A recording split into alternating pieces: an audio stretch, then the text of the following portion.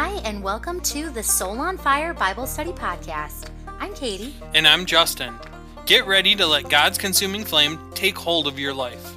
Join us as we follow along with the Chapel High School Ministries Sunday night Bible study in the book of John. Each week we'll dive deeper into another chapter and demonstrate how God speaks to us all through His Word. Hey everyone, we are super excited to start this Bible study with you. And this week we're going to be going over chapter 1 of the book of John. It's always exciting to dive into the gospel. And our purpose here in this podcast is kind of to dive into the Word and show that anyone can hear God's voice through the Bible. The Bible is our direct line to Jesus, our opportunity to get to know Jesus and hear the voice of God. And we don't have to go to a specific person to teach us how to do it. It's one of those things that God gives us the Bible so that we can have a personal relationship with Him. We can understand where His voice comes in our lives. There's a couple ways that we do this for this specific Bible study. We have the NLT Bible, which is the Bible that the chapel mainly uses. And that's New Living Translation. Yep. Mm-hmm. And we also have 3 other Bibles that we kind of get some supplement information, a little bit more to just go a little bit more in depth. Yeah, we wanted to give you guys the most in-depth information we could. So we have regular Bibles, we have study Bibles with footnotes and things, and you can use whatever version that you want at home.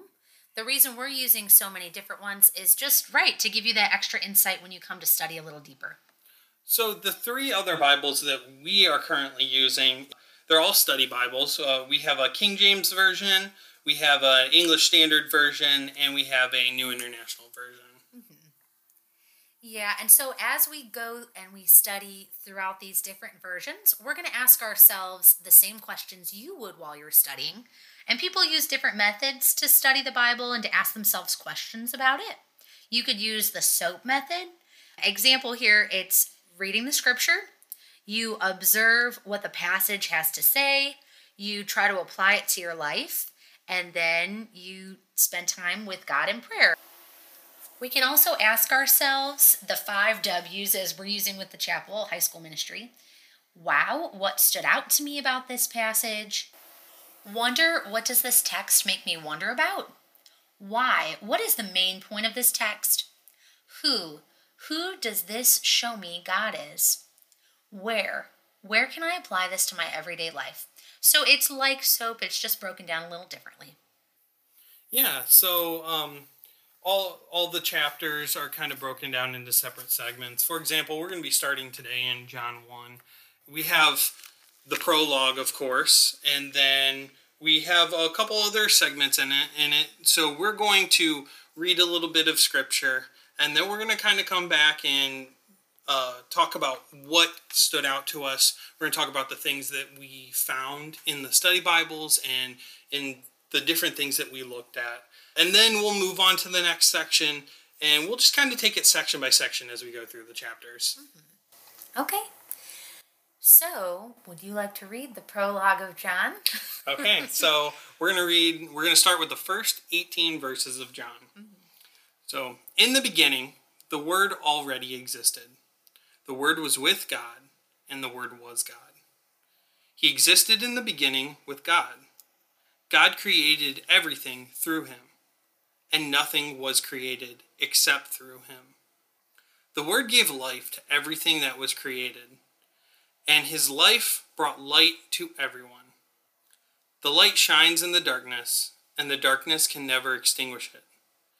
God sent a man, John the Baptist, to tell about the light so that everyone might believe because of his testimony. John himself was not the light. He was simply a witness to tell about the light. The one who is the true light, who gives light to everyone, was coming into the world.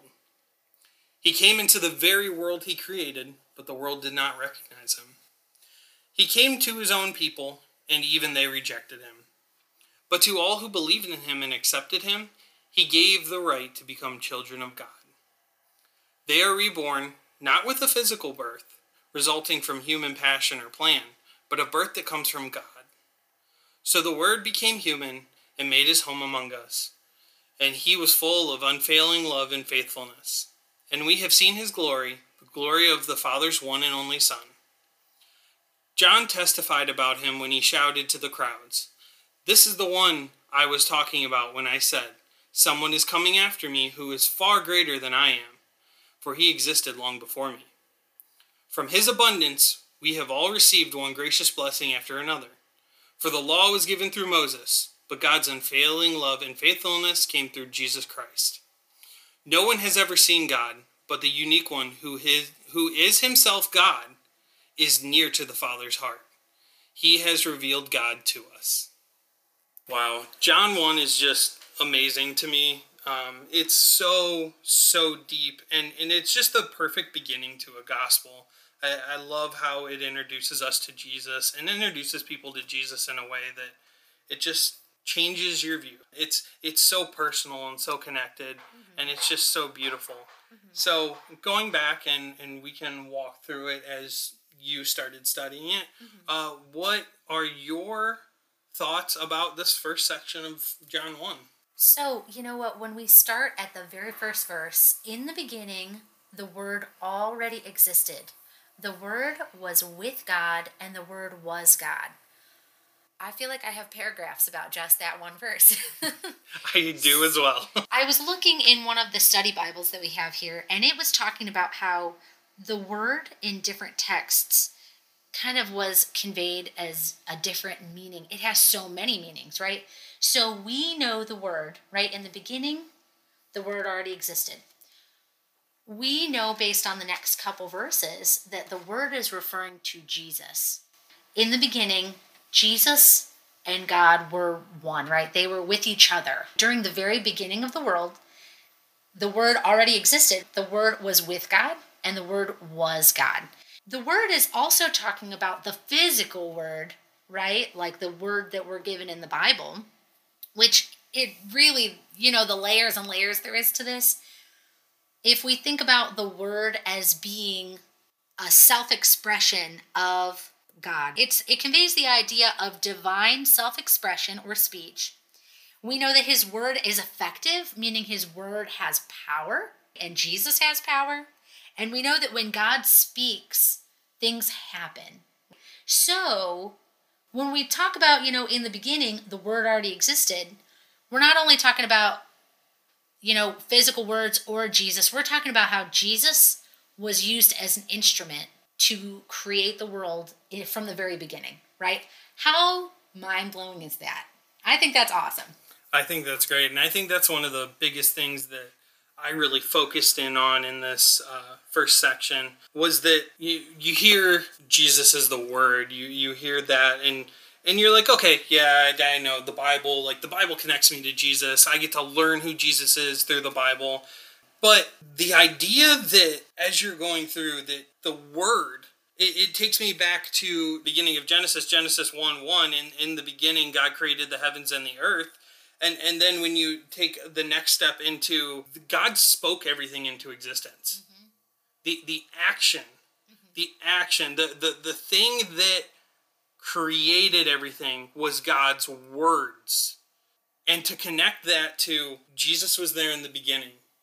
Mm-hmm. And even to take it further, that later on when it said that Jesus came into the world that he created, he literally was the creator of things. There's no exaggeration there. And I do like the point that you made about there's a section in one of them. It was in the one I have listed here was the NIV. There was an excerpt that I really loved to read, and it said that, like, referring to Jesus as the Word, if you go back and you look at the Greek word for it, and you look at the way that the Jewish people look at it. So if you go back and look at the Greek word was logos. And logos has a deeper meaning than just word. Mm-hmm. Logos also means reason. It means the reason for everything. Wow. Just another deep meaning. Of course, for the Jewish people, word meant the law. It meant the Bible. Mm-hmm. And that's where we see a lot of the connection to all of this today. But yeah, I agree with you exactly on the point that you made there. You know what? If we were to go to that first verse and replace the phrase, the word, with some of the things we've said, it would be like, in the beginning, the reason already existed, right? Or in the beginning, the law already existed. Jesus, the law, the whole plan of salvation was already mapped out from the beginning. God knew that when he created people, we were never going to be able to be perfect. So he gave us the law in the Old Testament. But people could not stick to the law. They're too drawn to sin. So he gave us Jesus, a reason, the way of salvation, so that we actually can enjoy the benefits of being close to God, right? We can actually have a relationship with him, all because of the word. We were not kidding when we said these first couple of verses were like jam-packed. So the next verse, oh, no, there's a little more for the first verse. Actually, I have one more thing I want to say about the first verse. Go because as I was reading through the King James Version, I noted something. There was a piece of the text down in the study version, or in the study portion of it. Yeah. And I thought it was awesome, especially when it pertains to the 5 W's. As I was reading it, it notes that there are 2 instances in the Bible where Satan is recorded as tempting someone about the Word of God. Okay. And we know that word to be Jesus, something that we should know. And first, we see it in Genesis 3, 1 through 5, when the question that he asks Eve, what he does in the garden, is he asks, did God really say? Is that really what his word meant? And then again in Matthew 4, we see it in 3 and 6, where what does he do to Jesus when Jesus goes into the wilderness? When he tempts Jesus to know, does he know the word? So taking from that, the King James Version beautifully then asked a question, and the question is like it's straight out of the 5 W's. It then asks, knowing that the way Satan works in these multiple instances in the Bible when he tempts people is to question the word, knowing this, how much more important it is for us to not just read the word, not just know what it said because we glanced over it, but to know the word, to get so connected with the word, to get so connected with Jesus that we have this knowledge that when Satan tempts us with stuff like that, when Satan tries to tell us that the word says something different, that God says something different, that we're ready to stand up to those fights. Right. Wow. That's so true as well. It really is. You know what? The last thing I will say about this verse is that if we were to break down, I know we talked a lot about that little first section, but the word was with God. The fact that it says with is the implication that they have an interpersonal relationship, right? Which we did glance over before. Yeah. And that the word was God. Of course, that's implying that Jesus and God are one in the same. So they are basically 2 of 3 parts that make up a whole, which is the Trinity. Well, not even just on the term of truth of Jesus and the Holy Spirit and God being all together, but it affirms the gospel to look at it this way and to know that a lot of people want to say that, like there's other religions that say Jesus was a prophet. Well, Jesus isn't a prophet if he's 100% God. Yeah, exactly. When Jesus came down, he isn't, this isn't saying that Jesus came down and gave up his being God. Yeah. Jesus is 100% God, and in no way is that a question. Jesus is 100% God, and he comes down and lives as man. And that's the nature of understanding that there's so much behind this person of Jesus when he's here on earth. And we see this a lot in the Gospel of John, just how many times he points to the deity of Christ. You know what? That brings me to one of the W's that we have. Something that really stood out to me, that makes me wonder, which is actually another W, is the fact that if God didn't send his own son, who literally is God with him, right? how could we ever trust that what he's telling us is the truth, right? He says many times in this book, as we'll find out, the only reason I have the authority to tell you any of these things is because of who my Father is, and I'm one with him. If it would have just been another man, like John the Baptist, for example, who we're going to read about, then he has only earthly authority, no divine authority, other than what God has given him. So it's just so powerful. God knew that if he didn't send his son, people likely wouldn't accept him.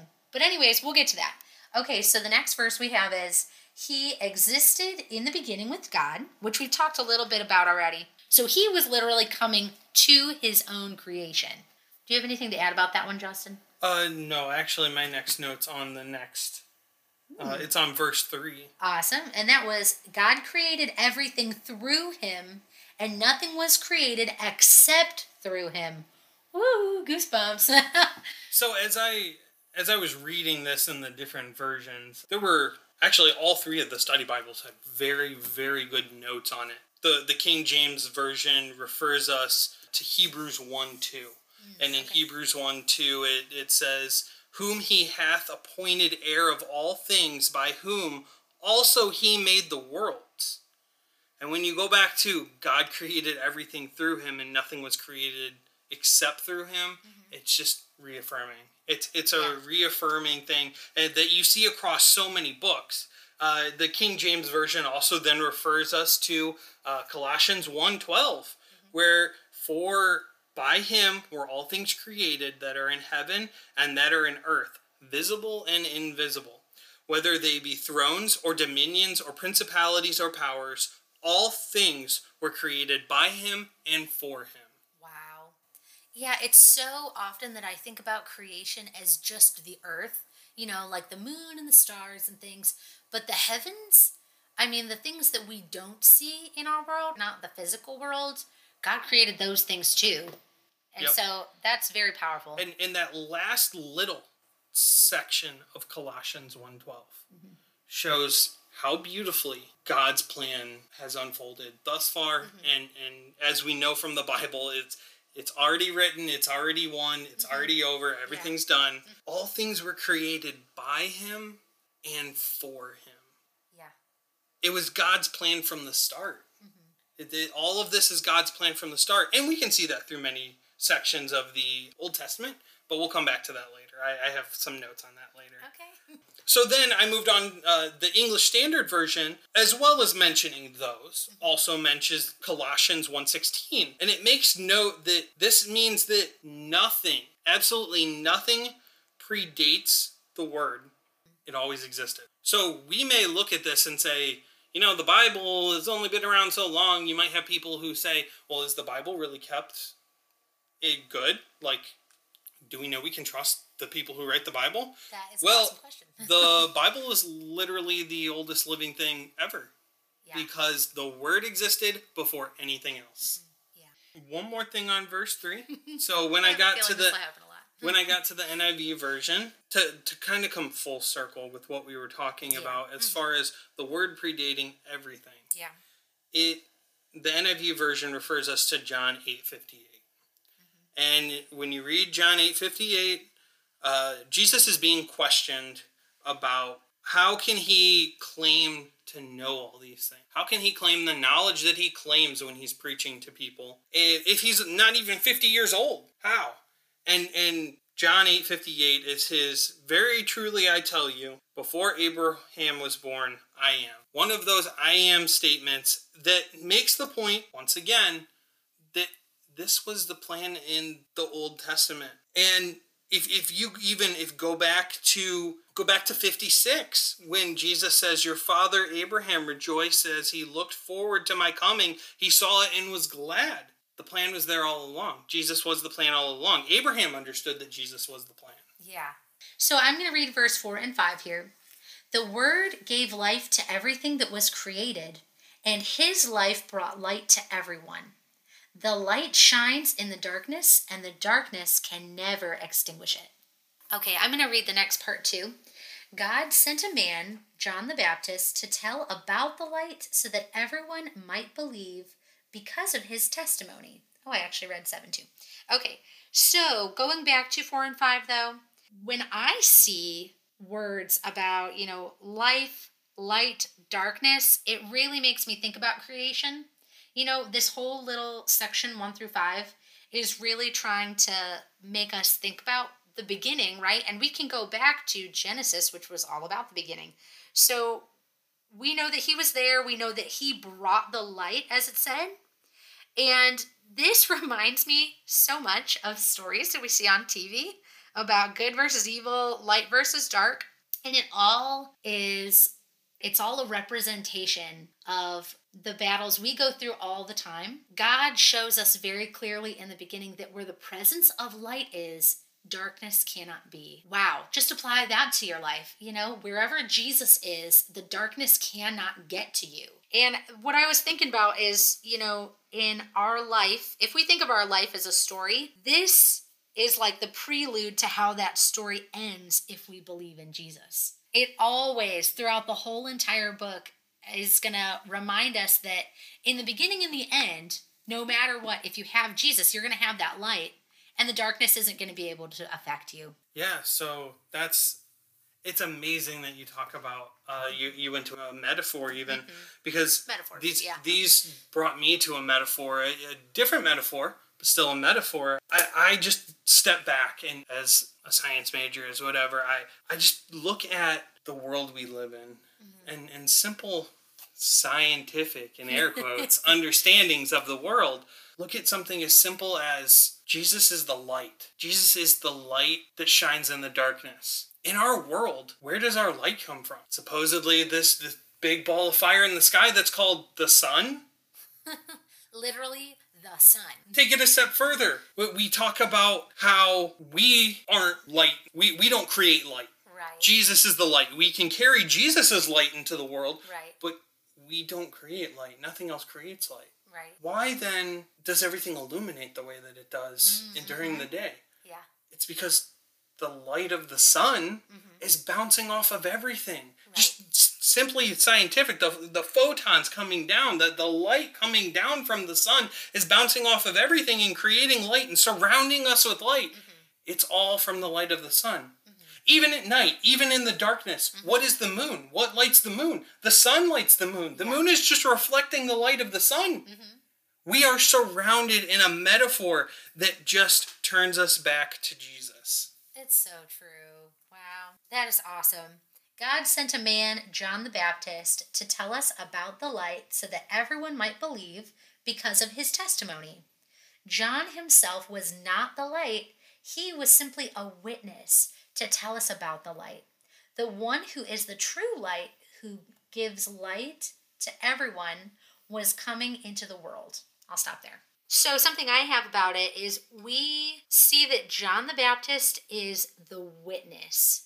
I know that we have John, who's a human representative, right? Who's a witness for this person. So they are able to vouch for Jesus, right?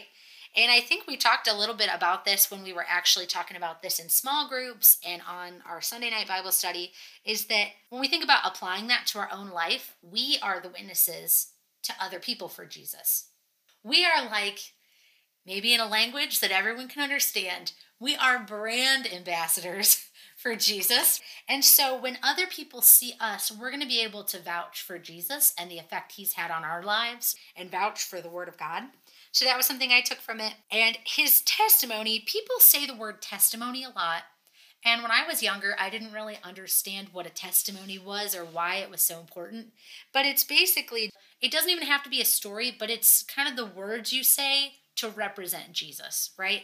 I can have a testimony of Jesus has affected my life this way. Or I could just say, something about Jesus. That can be a testimony. It's basically just the things you do to be that ambassador for Jesus. And then up to this point, we know that there were a lot of prophets in the Bible, but he was the first eyewitness with the message of the gospel, right? So he's going to be able to physically see Jesus. In the Old Testament, people would say, somebody is coming, a Messiah, he's going to save us. But John the Baptist gets to see Jesus, which is amazing.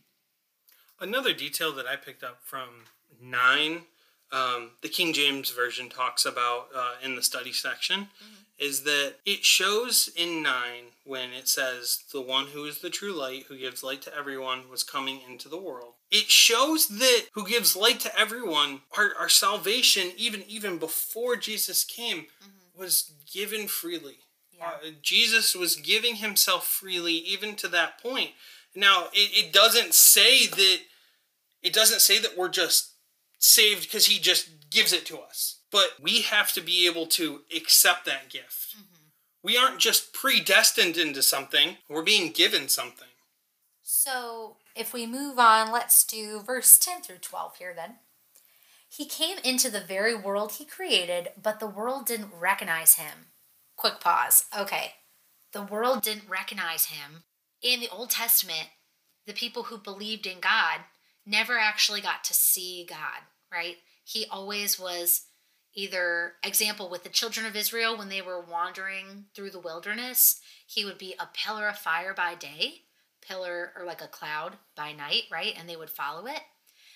Even Moses, who was so close to God, was never able to see his whole image or his whole face. He was able to see a glimpse of him, and even that made him glow because it was just too much. No one would recognize him because no one had seen him at this point. So he came to his own people, and even they rejected him, but all who believed him and accepted him, he gave the right to become children of God. Yeah, so it's amazing looking at this. When I look at this section, I would also throw in 13 where it says they are reborn, not with a physical birth resulting from human passion or plan, but a birth that comes from God. And when I look at just 12 to 13, it's all we need. It's all we need. Like this first section, these first 18 verses are so chock full of everything that we need. You could sit down and you could just understand the plan of Jesus, the plan around Jesus, just from this.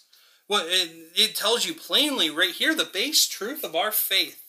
But all who believed in him and accepted him, he gave the right to become children of God. We just need to believe and accept in him to know how we find salvation. The gift, going back to 9, the gift that he was freely giving. And then you even take it a step further. I love something that the NIV Study Bible pointed out to me was that they are reborn not with a physical birth resulting from human passion or plan, but by a birth that comes from God. We are given an opening by the spiritual birth. We are given salvation through the spiritual birth that no person can receive or it has inherited through a physical birth. There is no one who was just born into a situation where they received salvation. Even though at the time there were people who might have said it, even though today's time there might be people who say it, no one is saved by physical birth. You know what, many times I remember growing up, people would always want to pose the question, are we born good or are we born wicked? So are we born with a clean slate or are we born into sin? And it clearly answers this question here. We're born into sin. So the whole point is that we're constantly finding new ways to sin because we're born wicked, but it clearly says right here that is the whole reason Jesus came. We could not be perfect without him, and anybody who believes that Jesus came to be that sacrifice so that we didn't have to pay for the wages of our sin, right, which is death. Anyone who sins has the punishment of death. But the gift of God means that we can have life eternal and we can have a relationship with Jesus. So literally, John, the coolest thing about this book is he's giving us this prelude, right? This whole little section here to let us know, I'm about to talk about the man known as Jesus, who is the Son of God. But before you get started, know these things because the people that we're going to read about, they would say these things to them. Like, you can't be born as a physical birth. You're going to be born with a spiritual birth. And they had no clue what Jesus was talking about. So you get the inside knowledge of, this is what he's talking about. I'm going to try to make it clear before I show you examples of Jesus telling the people this and them completely not understanding what he's talking about. Which is true. I love everything the way you just put it. And it really just takes me to Romans 3:23. Paul, just the simple, beautiful truth that for all of sinned and fall short of the glory of God. There's none of us. Yeah. No one who is without sin.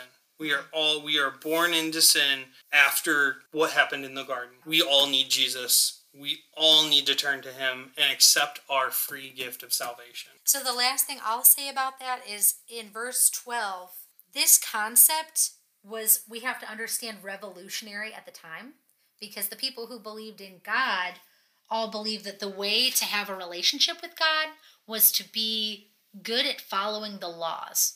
But the laws, a lot of them at the time, were man-made. God gave them laws. He gave them the Ten Commandments and other things as well.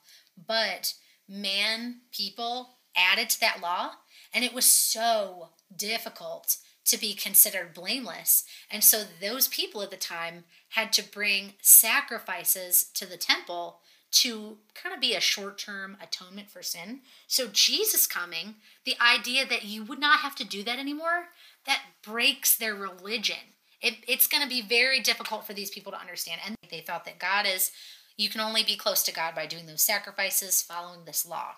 And that all who believed on him and accepted him became children of God. They had the right to become children. So the last thing I'll say is that inheritance in our day and age is like a family member might pass away and you get an inheritance. You're gifted something of theirs.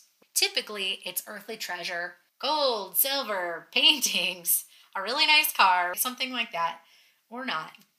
The point is, though, this is the first mention in this book, too, of kind of like the right to become children of God.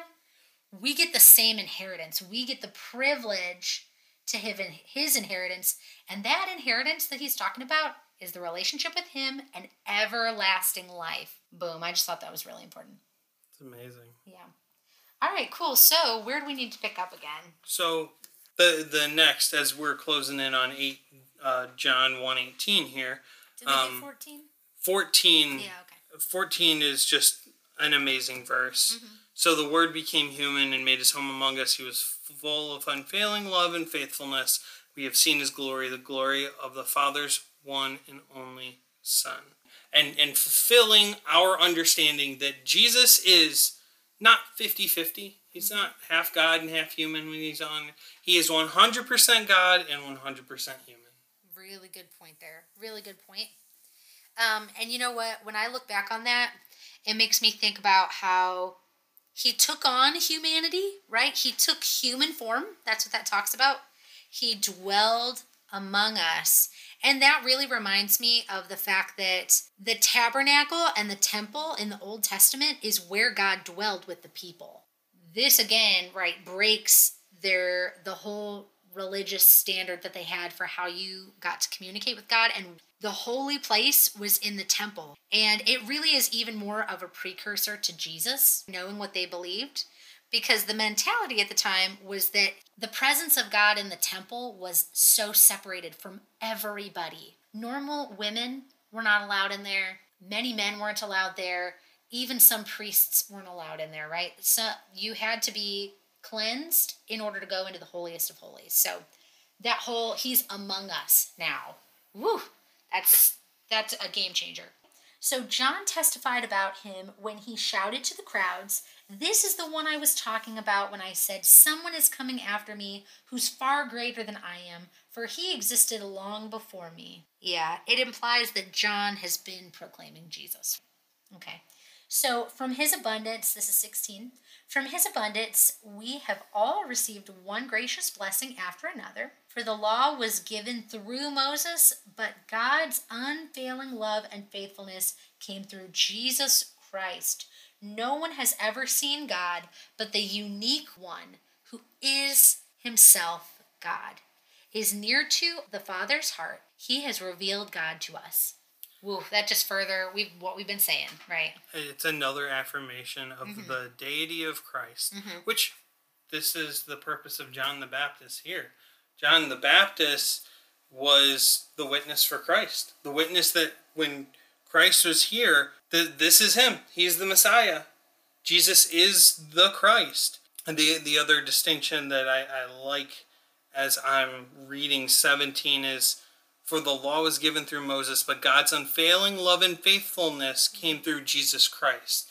You still have people who want to say at times, are we still under the Old Testament? And this right here is such a beautiful explanation that Jesus is the fulfillment of that. What we have here is the fulfilling of the New Testament. There's no more sacrifices. We don't have to do sin offering sacrifices. Jesus is the perfect sin offering sacrifice. We need only to turn to Jesus. And we live under grace. We live under the grace of Jesus, and that's the only promise we need. You know, if I ask myself, what is the main point of this text as we're getting to the end, or who does this show me that God is? I love that it says it right there. God's unfailing love and faithfulness came through Jesus.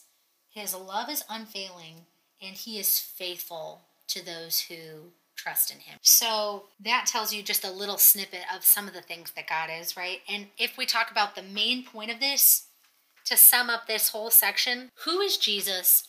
What is the plan of salvation? And who is God, right? He's revealing himself to the people through Jesus. So are you ready to start on this next little section? So moving on from the prologue, which, again, it was just so... It's kind of a long section, but it is just so rich. Yeah. So much in it. And so moving on, starting at 19. This was John's testimony when the Jewish leaders sent priests and temple assistants from Jerusalem to ask John, "Who are you?" He came right out and said, "I am not the Messiah." "Well then, who are you?" they asked. "Are you Elijah?" "No," he replied. "Are you the prophet we're expecting?" "No." "Then who are you? We need an answer for those who sent us. What do you have to say about yourself?" John replied in the words of the prophet Isaiah, "I'm a voice shouting in the wilderness, clear the way for the Lord's coming." Ooh, okay. We get to cross off a couple things here right away. We're starting what is going to be the first week of Jesus' ministry. John, we know, is not the Messiah, but he is there to proclaim him, right? Proclaim the way of the Lord, which is basically Jesus is coming. And we know that he denies here being the Old Testament Elijah. So the Jewish people at the time would know that in the book of Malachi, chapter 4, which is the Old Testament, it states that I am sending you the prophet Elijah before the great and dreadful day the Lord arrives. His preaching will turn the hearts of fathers to their children and the hearts of children to their fathers. Many times the Jewish people will look at a situation and say, "You're a prophet. This lines up with something we already know."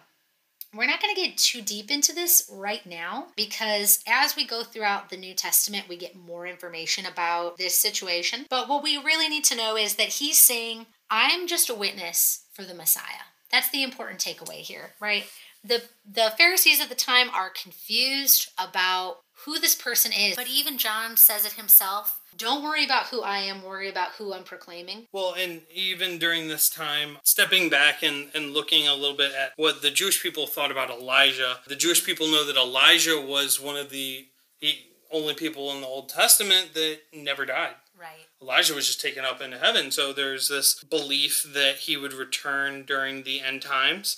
And later we hear Jesus say that John was Elijah, even though John here is denying being Elijah. And it's kind of a sense that what the Jewish people were looking at about this Elijah character, what they're looking for is the role that John fulfilled. Not necessarily that John was Elijah himself in the flesh. Right. So in 24, then the Pharisees who had been sent, 25, asked him, "If you aren't the Messiah or Elijah the prophet, what right do you have to baptize?" Because that's what he was doing. Hence the name John the Baptist. John told them, "I baptize with water, but right here in the crowds is someone you do not recognize. Though his ministry follows mine, I'm not even worthy to be his slave and untie the straps of his sandal." This encounter took place in Bethany, an area east of the Jordan River where John was baptizing. In this, I think the one thing that I really take away is looking at the section kind of looks at what's the importance of the baptism of John. One of our first steps in accepting salvation, of course, is repentance.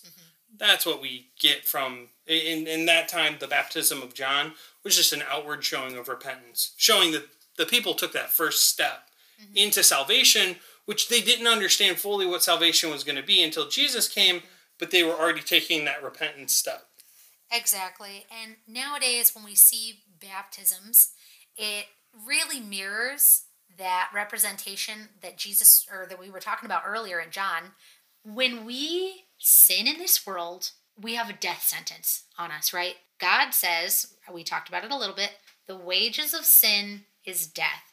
And this is a reference to Romans 6, chapter 6, verse 23. For the wages of sin is death, but the free gift of God is eternal life through Jesus Christ our Lord. We know that we have a death penalty, and Jesus came to be the sacrifice. He paid the debt for us. It's like someone stepping into a courtroom and taking your punishment for you so that we could have that relationship with God. When we accept Jesus into our lives, we don't have that death sentence anymore, right? So we're no longer dead. We have a new life. Now we have everlasting life with Jesus. So when we get baptized, it's a representation of the old man dying and the new man having that spiritual rebirth through Jesus Christ. I don't think we had mentioned that yet. And so this is also mentioning the Pharisees starting in verse 24. We're going to talk more about that in a week or two here, but just a tidbit. It's a small but influential group of Jews who emphasize the observance of the law and their own traditions as the path to righteousness. So when we talked about traditionalism, you will see traditionalism at its worst sometimes. When people talk about someone who's a hypocrite, someone who say they follow the law to the T, but then they don't actually live it. They're telling you to do something, but they're not going to do it themselves. Many times people refer to the Pharisees as a great example of hypocrites or hypocrisy. Moving on, because a lot of the rest of this is kind of exposition, we're just going to read the rest of this and then hit the few bullet points that we have going through here. So, starting on 29, the next day John saw Jesus coming toward him and said, "Look, the Lamb of God who takes away the sin of the world. He is the one I was talking about when I said, a man is coming after me who is far greater than I am, for he existed long before me. I did not recognize him as the Messiah, but I have been baptizing with water so that he might be revealed to Israel." Then John testified, "I saw the Holy Spirit descending like a dove from heaven and resting upon him.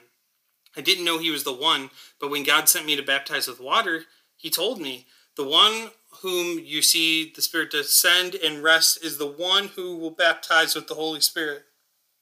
I saw this happen to Jesus, so I testify that he is the chosen one of God." The following day, John was again standing with two of his disciples. As Jesus walked by, John looked at him and declared, "Look, there is the Lamb of God." When John's two disciples heard this, they followed Jesus. Jesus looked around and saw them following. "What do you want?" he asked them. They replied, "Rabbi," which means teacher, "where are you staying?" "Come and see," he said. It was about 4:00 in the afternoon when they went with him to the place where he was staying, and they remained with him the rest of the day. Andrew, Simon Peter's brother, was one of these men who had heard what John said and then followed Jesus. Andrew went to find his brother, Simon, and told him, "We have found the Messiah," which means Christ.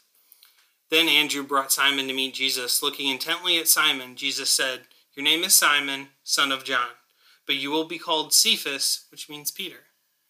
The next day Jesus decided to go to Galilee. He found Philip and said to him, "Come, follow me." Philip was from Bethsaida, Andrew and Peter's hometown. Philip went to look for Nathanael and told him, "We have found the very person who Moses and the prophets wrote about. His name is Jesus, the son of Joseph from Nazareth." "Nazareth," exclaimed Nathanael. "Can anything good come from Nazareth?" "Come and see for yourself," Philip replied. As they approached, Jesus said, "Now here is a genuine son of Israel, a man of complete integrity." "How do you know about me?" Nathanael asked. Jesus replied, "I could see you under the fig tree before Philip found you." Then Nathanael exclaimed, "Rabbi, you are the Son of God, the King of Israel."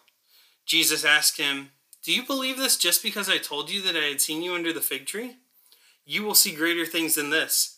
Then he said, "I tell you the truth.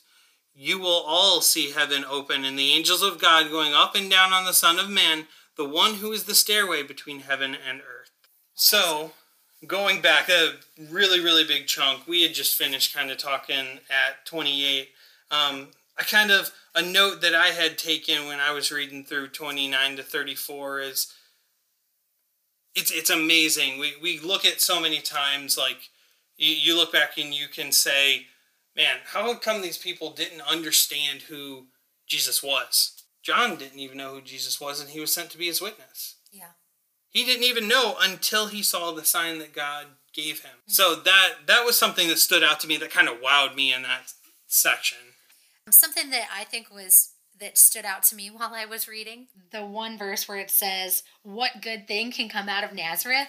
I just think in my mind, just replace the name of your hometown. Mm-hmm. What good thing could come out of Sullivan? What good thing could come out of Sandusky, right? The world is so full of sin, and yet Jesus was born into the same world. I thought that stood out. I also thought it was neat when I was looking at, I think it was the English Standard Version Study Bible, it mentioned that, as it does in the text, right, the Messiah is Hebrew and that the word Christ is Greek. So they're supposed to be closer to interchangeable. Mm-hmm. Thought that was neat because it's like, where do we get the word Christ from, right? And it's going to mention it. Something really cool that I found in verse 42, the King James Version, and the study portion mentioned this. It mentioned that the name Simon means hot-tempered, volatile, and violent. I just can't help but going back to in the garden when Jesus is being arrested, Peter cutting off the servant's ear. Yeah, Peter's kind of a hothead. Okay, and you know what? The funniest thing to me is that how many people could you say, yeah, they're a Peter? But Jesus uses them, right? God uses Peter so much. He's so instrumental in spreading the gospel. It kind of hammers home the fact that it doesn't matter what your personality is, or what your strengths or weaknesses are. God's going to be able to use you. Even a hothead who literally is like off the rails can be used by Jesus, right? Oh, man. You know what? Going to verse 48, I thought it was interesting. And that verse was, how do you know about me? Nathanael asked. And then he tells him that he saw him. That is one of the displays that we see of supernatural knowledge from Jesus confirming his identity. We're going to start to see in the next couple of chapters signs. And we ask ourselves, why does Jesus have to do miracles? Isn't the message of the gospel enough? It is, but we have to remember the Jewish people would communicate to God, right? And God would send them signs and things, right? I won't get into all of that right now. I'll talk about that more next week when we talk about the wedding in Cana. But without this supernatural aspect, people might not believe that he is God. It's going to take these miracles to help persuade some people. And then in verse 51, which is, then he said, I tell you the truth, you will all see heaven open and angels of God going up and down on the Son of Man, the one who is the stairway between heaven and earth. He's basically he's saying, you're going to see more responsiveness from God than ever before with the prophets in the Old Testament. We're going to see so many signs and miracles, and he's giving them a prelude to that. It's basically a prelude to a greater way to access God that they did not know at the time. Well, and the other thing that I loved from 51 is when he uses the term Son of Man. Where does Son of Man come from? Yeah. And him using Son of Man in that day would refer us back to the prophet Daniel. And if you look at Daniel chapter 7, verses 13 and 14, this is where we find this in the Old Testament, something that the Jewish people would know, especially the Pharisees who focus on the law. And Daniel 7, 13, 14 says, as my vision continued that night, I saw someone like the Son of Man coming with the clouds of heaven. He approached the Ancient One and was led into his presence. He was given authority, honor, and sovereignty over all nations of the world, so that the people of every race and nation and language would obey him. His rule is eternal, it will never end. His kingdom will never be destroyed. Awesome. And it just, going back to taking Son of Man out of that, what Jesus was doing was just trying to draw from, showing that he is there in the Old Testament, that he is this person that has been brought down through so many things. We saw it with Abraham, we saw it with, we'll see it in so many different ways, The last thing that I got from 51 was angels ascending and descending, him as a stairway or a ladder. Makes me think about Jacob's ladder, huh? Direct tie to Jacob's ladder. Yeah. Direct tie. Well, this has been a lot of fun. This has been a very, very long one.